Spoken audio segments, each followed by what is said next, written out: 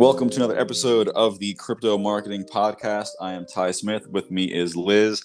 Today we are discussing how often you should tweet, as well as the comparison of quality versus quantity on Twitter for your content.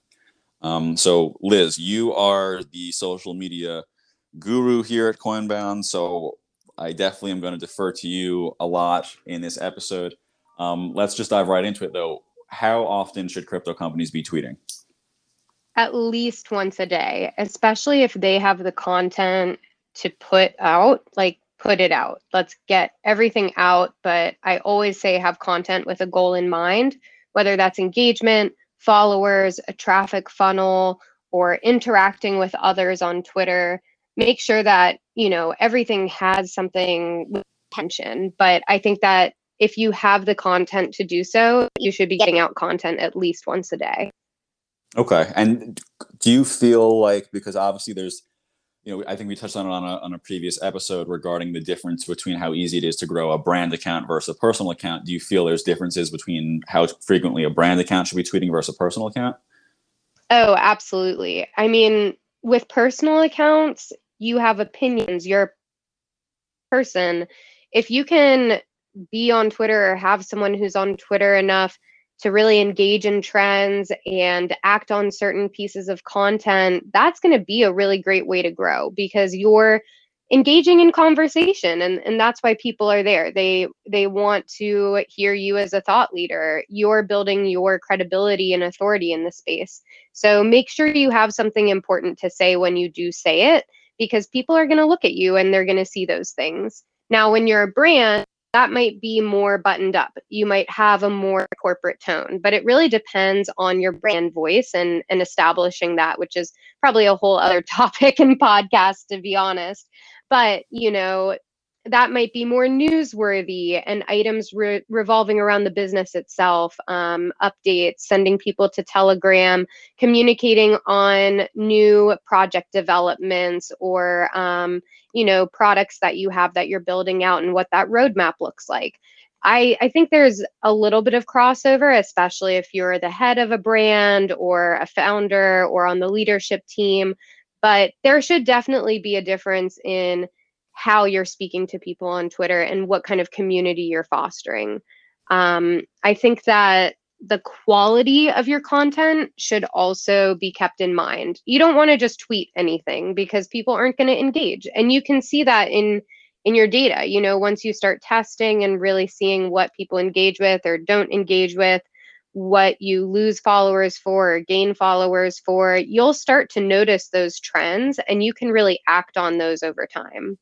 Mm-hmm. Yeah. So Dan Held had released a sort of like a masterclass, if you will, on Twitter. He's done a really good job of growing his personal Twitter account, and he was kind of touching on, not necessarily new information regarding like how the algorithm of Twitter works, but I still thought it was like really interesting to listen to regarding the fact that like Twitter wants to serve content to people that are going to engage with it, but there has to be the content there. And if you're tweeting once a week, there's just not enough content for someone to be seeing things coming from you and engaging enough to be continuing to serve it to the top of their feed.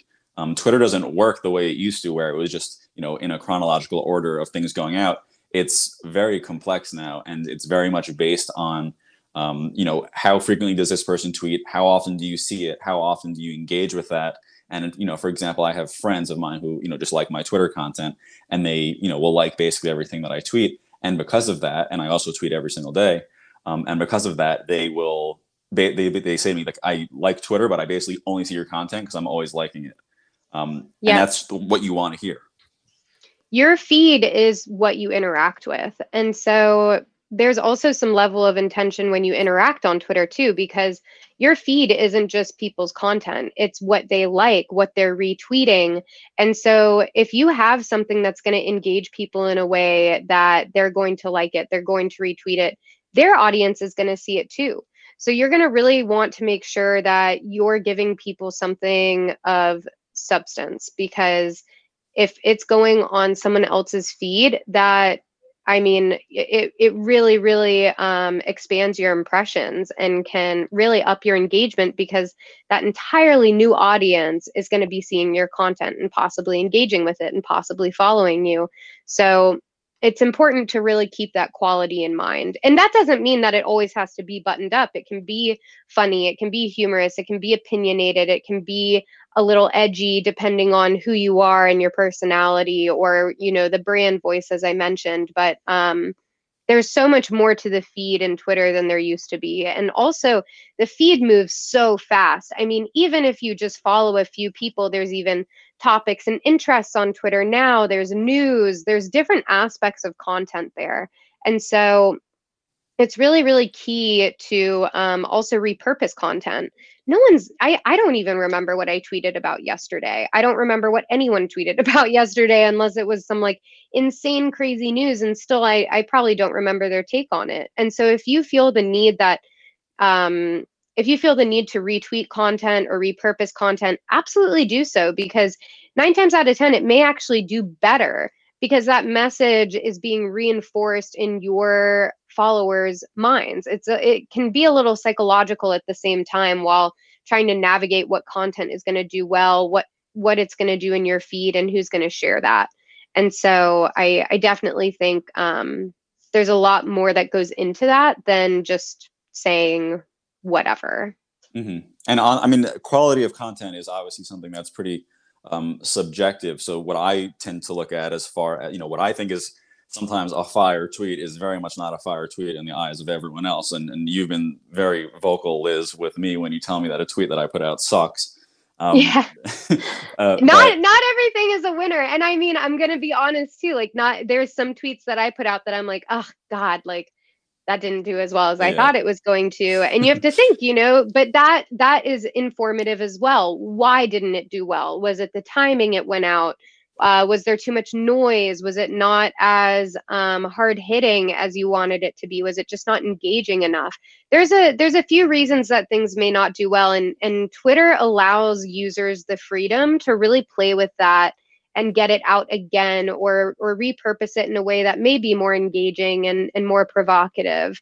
And so I definitely think that those are important things to keep in mind, because good content and quote unquote bad content, it is subjective. And you may think you're really shooting off something that's completely fire, or you're like, I don't know how this is going to do. Just put it out anyway and test and see how it does. After a month, 2 months, 3 months of really testing and tracking your data, you will start to see trends, and you will be able to better fit content to your audience.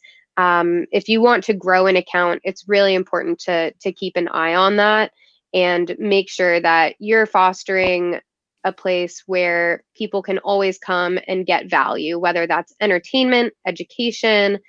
Make sure that you're always providing some level of value to the people that you're tweeting to. Mm-hmm. And I'm on my point of good content versus bad content being subjective. What isn't subjective is data. What I love to look at, as far as telling me and our clients if the content we're putting out is good content, is the engagement rate. Exactly. Engagement rate is great. And then you can also see certain days, like if you tweeted something and you gained more followers than usual, then you'll see, hey, like this tweet really pushed people to follow me, because every different piece of content these days too promotes different user behavior. Some is copy that they may want to retweet. Some is just something they may want to like, something that they might want to share with others. Some even triggers people to follow you. It really depends what you're working toward there. And that's why it all ties back to goals. There has to be some kind of goal and success metric in mind, or that you're working to define within your content. Mm-hmm. As far as engagement rates, what would you say is average? What should people be shooting for? I think, it's really hard to say. It's different across the board. I like to aim for somewhere between 3 and 5% in crypto specifically. It's a really tight niche. And so you have a really tight community of people that are interacting and engaging with content. And I think that having that higher engagement rate is very doable in crypto if you bring value to the community, if you bring conversation to the community and are actually engaging too. And so I've seen it be a little bit lower for other industries, but I think in crypto, if you can get to that 3 to 5% engagement rate, that's a really great spot to be in. Okay, cool.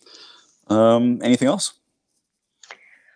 You know, I really do want to say that I have to just hit this one home. Make sure that you are being goal oriented.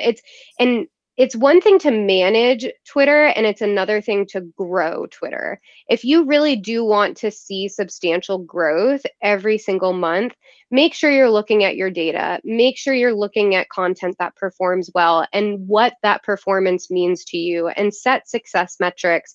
Even if it's just your personal account and you want to see it grow over time, anyone who's grown their account has said that they paid some level of attention to their data, to their followers, because at the end of the day, it's not really for you.